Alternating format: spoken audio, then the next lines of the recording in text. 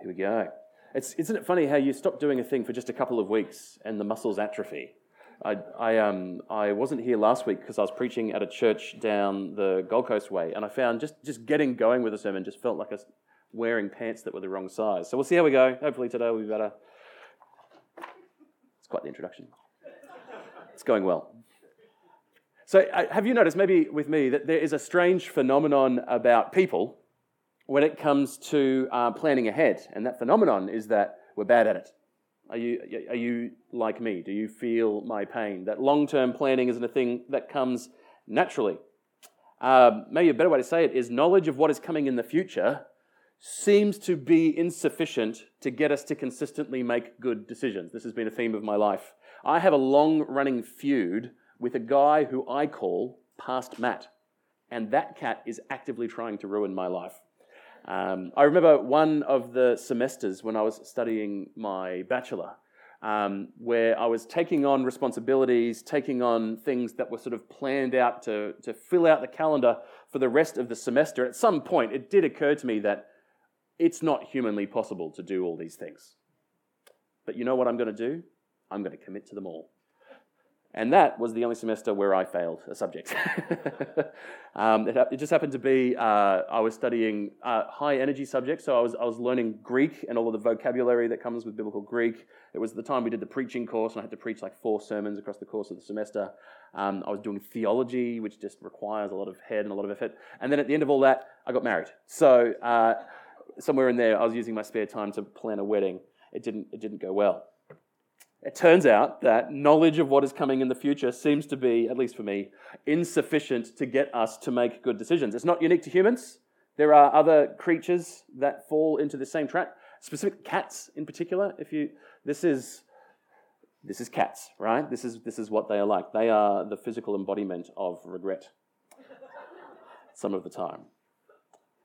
Well, that's all relevant to us today as we turn to the book of Proverbs. I promise, I'm not just having a good time up here. We have been in the book of Proverbs for a little bit over a month now. And to summarize what has gone thus far, we've been considering wisdom. If you will, Proverbs has been a call to wisdom. It's been a reminder to choose between embracing wisdom or remaining in foolishness, in folly. And it's good for us to have done that because this theme of wisdom is quite different to how we tend to think in our culture. This is a very culturally Hebrew way of thinking when we read this book. We have been made more in the Greek school of education. We think in categories of true and false, which, by the way, is great. That's very important that we have those categories. The Bible does that too. The Bible contains lots of truth, but the Bible also contains wisdom. And wisdom is a little bit underdone in our culture. There are a lot of highly educated people who lack wisdom altogether. They're separate disciplines that, even though they speak to each other in various ways. Wisdom is truth applied with skill and with discernment. It's helping those principles which we have learned to move out from our head and into our lives and our hearts and our hands. And it's a thing that we all need. It comes from above, and it is for all who ask. Well, now, starting today, and for the next few weeks, we're kind of turning a corner in the book of Proverbs. It's changing tone. We've come to the portion of the book of Proverbs from which it gets its name. You could say we have come to the proverbial Proverbs. I think that's very funny. Today, we're looking at the Proverbs in Proverbs. So if you turn with me to Proverbs chapter 10, you will, I hope and trust, begin to be able to see the difference between kind of what the rest of this book looks like, or most of the rest of this book looks like, and what has gone before. Why don't we just read the first few verses of chapter 10 together? Proverbs 10, verse 1, we'll start there. It says, "The Proverbs of Solomon," that's the intro, we're starting in the Proverbs now. "A wise son makes a glad father, but a foolish son is a sorrow to his mother." I like that one, by the way, because it's like, if he's wise, he's mine. If he's foolish, he's yours. Yeah. Verse 2. "Treasures gained by wickedness do not profit, but righteousness delivers from death." Verse 3. The Lord does not let the righteous go hungry, but he thwarts the craving of the wicked. Verse 4, a slack hand causes poverty, but the hand of the diligent makes rich. Verse 5, he who gathers in summer is a prudent son, but he who sleeps in harvest is a son who brings shame. Can you notice here how this is different to basically the entire rest of the Bible? What is happening here is that this is a different genre of writing to what we might be used to encountering. Each of these verses is a standalone thought. If you read a verse ahead and a verse behind to try and get the context to help you with understanding, that's not what's going to happen. These are a series of barely connected ideas because they're not meant to be read sequentially one at a time and building on one another. Rather, this is just a collection of wise sayings that have just been thrown together like one of those cheap books that people put on their coffee table that's insulting Proverbs by accident. They are thoughts, one at a time, collected together for the next 20 or so chapters of your Bible. Proverbs goes right up to chapter 31, is it? That is the last chapter of Proverbs. Until you get right near to the end, it just continues like this. You can just keep flicking through, page after page, page after page, just wise saying after wise saying after wise saying. So as a result of that, preaching through this portion of the book of Proverbs needs to look a lot different from our usual preaching. It's not possible for us to just pick a chapter and move our way through and get a coherent sermon out of that. For a sermon to kind of make sense and for it to be useful to you, we kind of really do need to focus in on one or two or three things at a time. However, what we can do is take one theme from the book of Proverbs and keep reading our way through those next chapters, and what we find is that certain ideas do tend to repeat, even though they're worded in slightly different ways across the course of the book. And so when we grab a hold of one of those themes and run our way through Proverbs, we begin to get an idea of a clear message that wisdom is preaching to us and would have us consider. And so that's what we're going to spend the next several weeks doing. Each week, starting this week for the next sort of month or so, we're going to pull out a theme from the book of Proverbs and we're going to follow it through and see what it has to say to us. And then hopefully in that we all leave a little bit wiser. Does that sound good? And so what are we going to do today? Well, I'll draw your attention to chapter 10, verse 2. We just read it, but let's read it again. Proverbs 10, verse 2 tells us, treasures gained by wickedness do not profit, but righteousness delivers from death. That's our main verse for today. Treasures gained by wickedness do not profit, but righteousness delivers from death. Actually, there's a number of similar proverbs that we could look at. This theme is actually a really big one in the book of Proverbs, and so here's a small selection of the verses that I found that say something similar. Hopefully you can read that. Proverbs 10:3. The Lord does not let the righteous go hungry, but he thwarts the craving of the wicked. Chapter 10, verse 24. What the wicked dreads will come upon him, but the desire of the righteous will be granted. Chapter 11, verse 5. The righteousness of the blameless keeps his way straight, but the wicked falls by his own wickedness. 11:8. The righteous is delivered from trouble. The wicked walks into it instead. 11:18. The wicked earns deceptive wages, but one who sows righteousness gets a sure reward. 13:6. Righteousness guards him whose way is blameless, but sin overthrows the wicked. 14:34. Righteousness exalts a nation, but sin is a reproach to any people. 16:8. Better is a little with righteousness than great revenues with injustice. And 18:10. The name of the Lord is a strong tower. The righteous man runs into it and is safe. Can you see a theme which begins to emerge? To get the best out of these proverbs, what we need to do is two things. First, we need to understand the categories in which these proverbs are communicating to us. And then secondly, we need to see the unique angle that wisdom is accomplishing here with these themes. So we begin. Understanding. What are the key themes that link all these proverbs together? Surely you can see that it is the theme of wickedness and righteousness. Wickedness and righteousness. It comes up again and again and again in all these verses. And so for us to understand what these proverbs are saying, first of all, we need to understand what wickedness and righteousness are. We get that information from the rest of the Bible. In your Bible, these concepts, wickedness and righteousness, are defined not merely by the outward actions of your behavior, though they are that as well, but also are defined by the heart's attitude towards God. This is what these terms mean. Another way to say it, you could describe this as sin versus faithfulness. Wickedness is rebellion against God, and so wicked actions are those that break his law. That's the Bible's way of defining evil, which is different from how our culture might define evil. Wickedness is something which breaks God's law, which rebels against the king's law. Righteousness, on the other hand, there's a word that we don't use very often outside of the Bible, except perhaps as an insult. If someone is self-righteous, we still say that, but it's about the only context in which we still say it.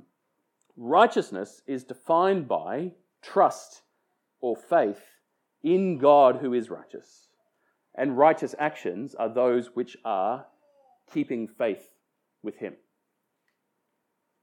Wickedness is rebellion against God and actions that rebel against him by breaking his law.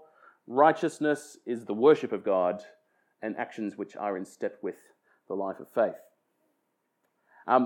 We have examples in these proverbs that I've shown you of both of these kinds of uses.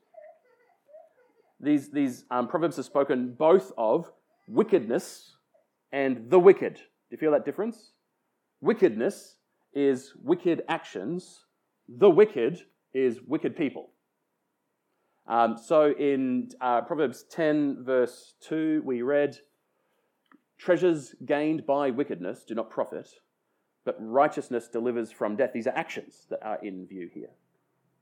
Wicked actions can gain you treasure, but those treasures don't lead you to profit. Righteous action delivers from death. Likewise, in verse 3, the next verse down, we get wickedness and righteousness personified. The Lord does not let the righteous, that is righteous people, go hungry, but he thwarts the craving of the wicked. There's wickedness and righteousness. We can find that information all over the Bible. I could probably preach you that message from just about any book of the Bible. See, what makes Proverbs unique is that Proverbs is not only trying to teach us the truth of what wickedness and righteousness are. It's not trying to merely tell you that wickedness and righteousness exist. No, what wisdom is doing, it is speaking to our hearts and teaching us how to interact with these themes as they come up in our daily lives, which they will do continually in very specific ways. What is it that we are learning here that is different? What is it that we're meant to be taking away from this? Maybe the first thing we need to say is, as we ponder these things, doesn't a question arise in your heart, which is this true? Is there a wrong way to understand this? And that's where it's worth mentioning again the way Proverbs work. The truths which they communicate, the principles which they communicate, are things which are true most of the time and are not disproved when you find exceptions to the rule. That's the difference between a proverb and a clear teaching. There are lots of examples in this life, perhaps even in your life, of where we have seen the wicked prosper and the righteous suffer, is there not? Yes, that does happen. And so we would be mistaken if we read these proverbs and come to the conclusion that God is telling us that bad things never happen to good people. That's not it. No, rather, Proverbs is dealing with a different reality. And it's this: knowing that these two things exist is not enough. Each and every one of us will experience the pull towards either of these polar opposite realities every day in some way. There is a constant tension in your life between walking in wickedness and walking in righteousness, between being righteous or being wicked. Some examples. You are at work and you realize that you could fudge the timesheet a little, duck off early, still get paid for the full day, and no one will ever know. What do? This is the pull between righteousness and wickedness. You are at lunch with your friends, and they are all slagging someone off. And if you join in the playful insults, you will gain some measure of acceptance with the group, some kind of social standing. So do you join in the harsh parade, or do you stay silent or even speak up and put a stop to it? You are stressed and you are tired, and the bottle is right there that might just make it all seem better for a little while. And do you reach for that or for your Bible? You get home from work, and the kids are rowdy, and they just need to wrestle outside. And what you want to do is to sit in front of the screen and tune out of reality for a little while. And you have to choose which one to do. Somebody near you is having a go at Jesus, and you have an opportunity to stand with your Lord in public and be counted. Or you can stay silent and continue to fit in. In these moments, we are being invited to choose between wickedness and righteousness, between rebellion against our King and faithfulness to him. And those of us here today who are worshippers through the name of Jesus know that the difference between those two things really matters. It is not irrelevant which one you choose. Sin is a big deal, isn't it? It matters to the worshipper whether or not we are walking in faithfulness or rebellion. And now here's the heart truth. Here's the experienced reality. Here's what Proverbs is cutting to in the middle of your heart. Here's what a simple definition of sin, of wickedness and righteousness cannot accomplish. Even though we know wickedness bad, righteousness good, don't we continually choose wickedness? We knowingly, each and every one of us, do the wrong thing. Why do we do that? Why do I continually do things which I know will grieve the Lord I love? Why do I continually do things which I am aware by long experience will produce regret and sorrow and brokenness as their fruit? Well, it turns out that sin is really appealing. It's wonderful. It feels great at the time. We want to do it. And the reason we want to do it is because wickedness gives you treasure. It delivers things that righteousness doesn't deliver. It brings kinds of pleasure. It is a lot easier. It gets you ahead in some way. It gains you access to some opportunity that you would otherwise miss out. It offers you something which you genuinely desire. And so, every time one of these scenarios comes across our lap, we have to again and again make the decision which way we are going to go. Am I going to continue to walk in faithfulness towards my Lord, or will I rebel again and reach for the forbidden fruit? And here comes Proverbs in wisdom, calling us and equipping us with a tool to fight that battle well. What Proverbs is saying to us is, when it comes to that moment, one of the things that you need to do is to look ahead. to realize that either of those decisions is going to have long-term consequences in your life. To just look up for a moment and to notice. Wickedness has a certain set of outcomes in life and in the next life. Likewise, righteousness has a different set of outcomes in life.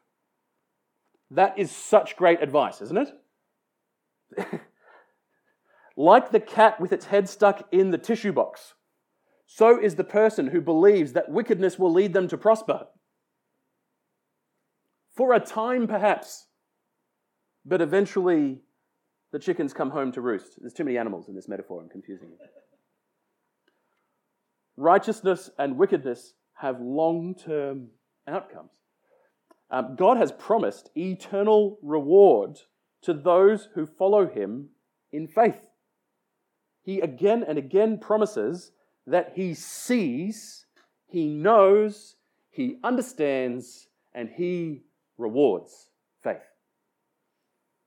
And likewise, God has made it abundantly clear that he will punish the wicked, that you will not get away with it, that a day of perfect justice is coming in the next life, and in this life, that will still happen to some smaller degree.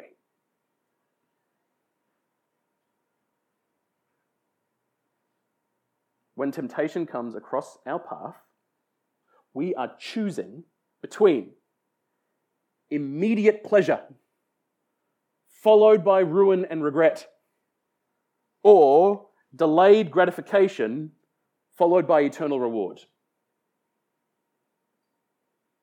If only our hearts believed that every time we were tempted, how different would our lives look? Can you feel how wisdom takes the truth, sharpens it into a knife, and begins to appeal to our hearts to walk in wisdom, to apply the truth we know, to not just understand, but to get the best out of what we know to be true. Here in Proverbs, wisdom is speaking to our hearts and appealing with us. Choose life. That is the decision that you are making each and every day. It is not merely telling us that the choice exists, but it's getting down into that moment with us and crying, look up, look ahead, consider where you are going and live in light of that. Remember where this road leads. And for that we can be grateful for wisdom. But there's one more problem. I think this is going to come up again and again as we make our way through the book of Proverbs. If wisdom was enough, that would be the end of it. This is how that story would go. We would come here this morning, we'd open the book of Proverbs, we'd read the call to look up and live. We can borrow that slogan from the government. Overhead power lines are dangerous, just in case you didn't know. We'd think to ourselves, you're right. That sin that I've made peace with in my life is doing harm. It's bringing ruin and regret and death. It's taking me away from God. It feels good at the time, but it's a poison. So I should get rid of it. And each and every one of us would go, you're right, I should get rid of the sin in my life. And next week, I'd have nothing left to say because we would all be living perfectly holy lives, would we not? Because if you were to simply crunch the numbers, do the maths, compare and contrast which one is better, the answer is obvious. Righteousness is the better reward. Live for that. But we come across the paradox of human nature.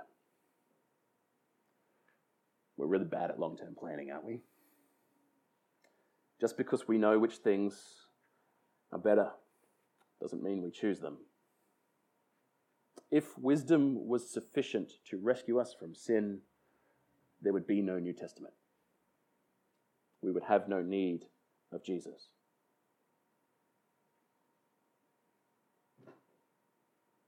The world where we do the math, righteousness, best outcomes, wickedness, bad outcomes, we all look at that and went, he's right. we make perfect decisions from then on, is a different world to the one in which we live. It's describing different people to you and me. If Proverbs functioned like the law, we'd all be lost, because by our nature we are unwise. Proverbs shows us that too. Well, what do I do with that? You see, the next question that comes from these Proverbs is this. Okay, I know what wickedness is and I know what righteousness is. Who are the wicked and who are the righteous? Who are the wicked and who are the righteous? And which one am I? If the difference between them were merely behavior, the wicked are the ones who do wickedness and the righteous are the ones who do righteousness, I'm in trouble. That's not good news for me. Those two things mingle together in my life in ugly ways. No, actually, Romans tells us, does it not? No one is righteous in that way. If the righteous are those who perfectly obey God, then it describes not a one of us. All of us are the wicked. All of us do wickedness. Therefore, all of us will suffer the long-term consequences of being the wicked. If wisdom was enough to fix the problem, we wouldn't need Jesus. But wisdom isn't enough. Not my wisdom, anyway. Because then comes to us the good news. The New Testament picks up this theme of wisdom and radically redefines it. When you read your New Testament, what we find is that wisdom has been personified. Wisdom is a man. Jesus is the wisdom of God made flesh. 1 Corinthians chapter 1, verse 30 and 31. Because of him, you are in Christ Jesus, who became to us wisdom from God, righteousness and sanctification and redemption, so that, as it is written, let the one who boasts boast in the Lord. Do you understand that just like the law, without God's redeeming grace, the call to wisdom can only condemn me? No, it turns out that the righteous are not those who have acted perfectly righteously. The righteous are those who have run towards the Savior and been reconciled to God through faith in Him. We even see this in Proverbs itself, Proverbs 18:10. We read it before. The name of the Lord is a strong tower. The righteous man runs into it and is safe. There's a beautiful old song to that. You can get Keith to sing it to you after the service. Ultimately, the righteous are those who have been reconciled to God through faith in Jesus. And now we follow him by faith into new lives as rescued people who live under the kingship of wisdom himself.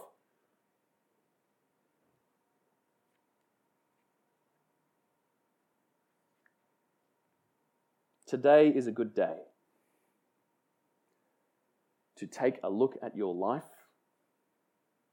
to take a look at the thing in your life which is foolishly destructive, and yet you have been content to leave it there. To take a look at the thing which you have been holding away from the kingship of Jesus. The thing in your life where you know that you are in rebellion against him. And to turn to him and receive mercy and forgiveness, and to be set free in a way you cannot accomplish on your own.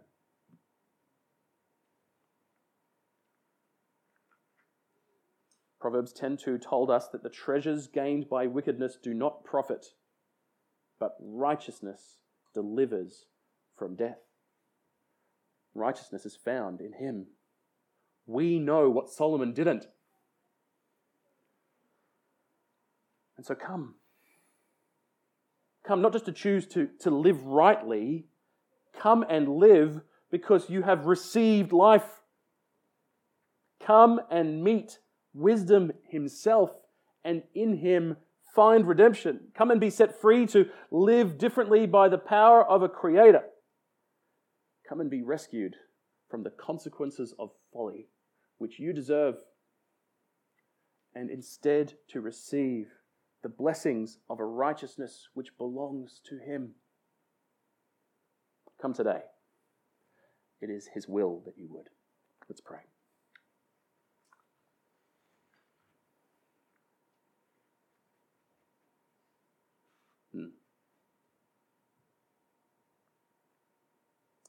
Our Father, you have said to us that your word is like a double-edged sword, which divides down to bone and marrow.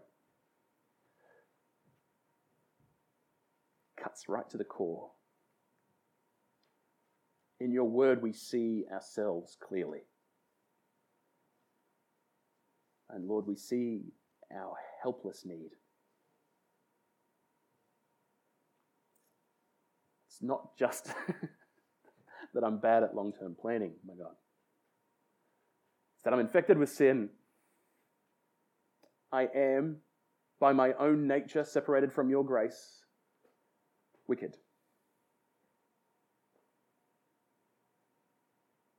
There is something in me which loves evil and hates good.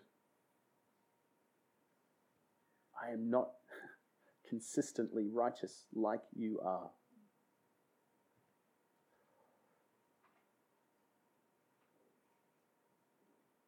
Father, even as we've been reading this today, you have brought to my awareness some parts of my life where you have been banging that gong for a long time and inviting me in to be healed and to be made new. And in short-sighted foolishness, I have been keeping you at a distance. Praying has been difficult. Reading your word has seemed a chore.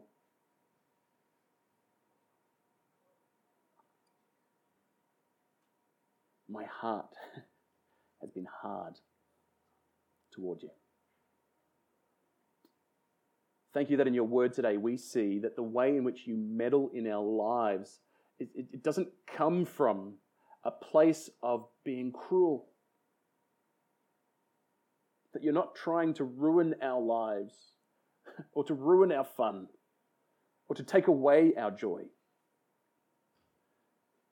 Father, that you are trying to rescue us from harm and bring us to blessing and imperishable joy.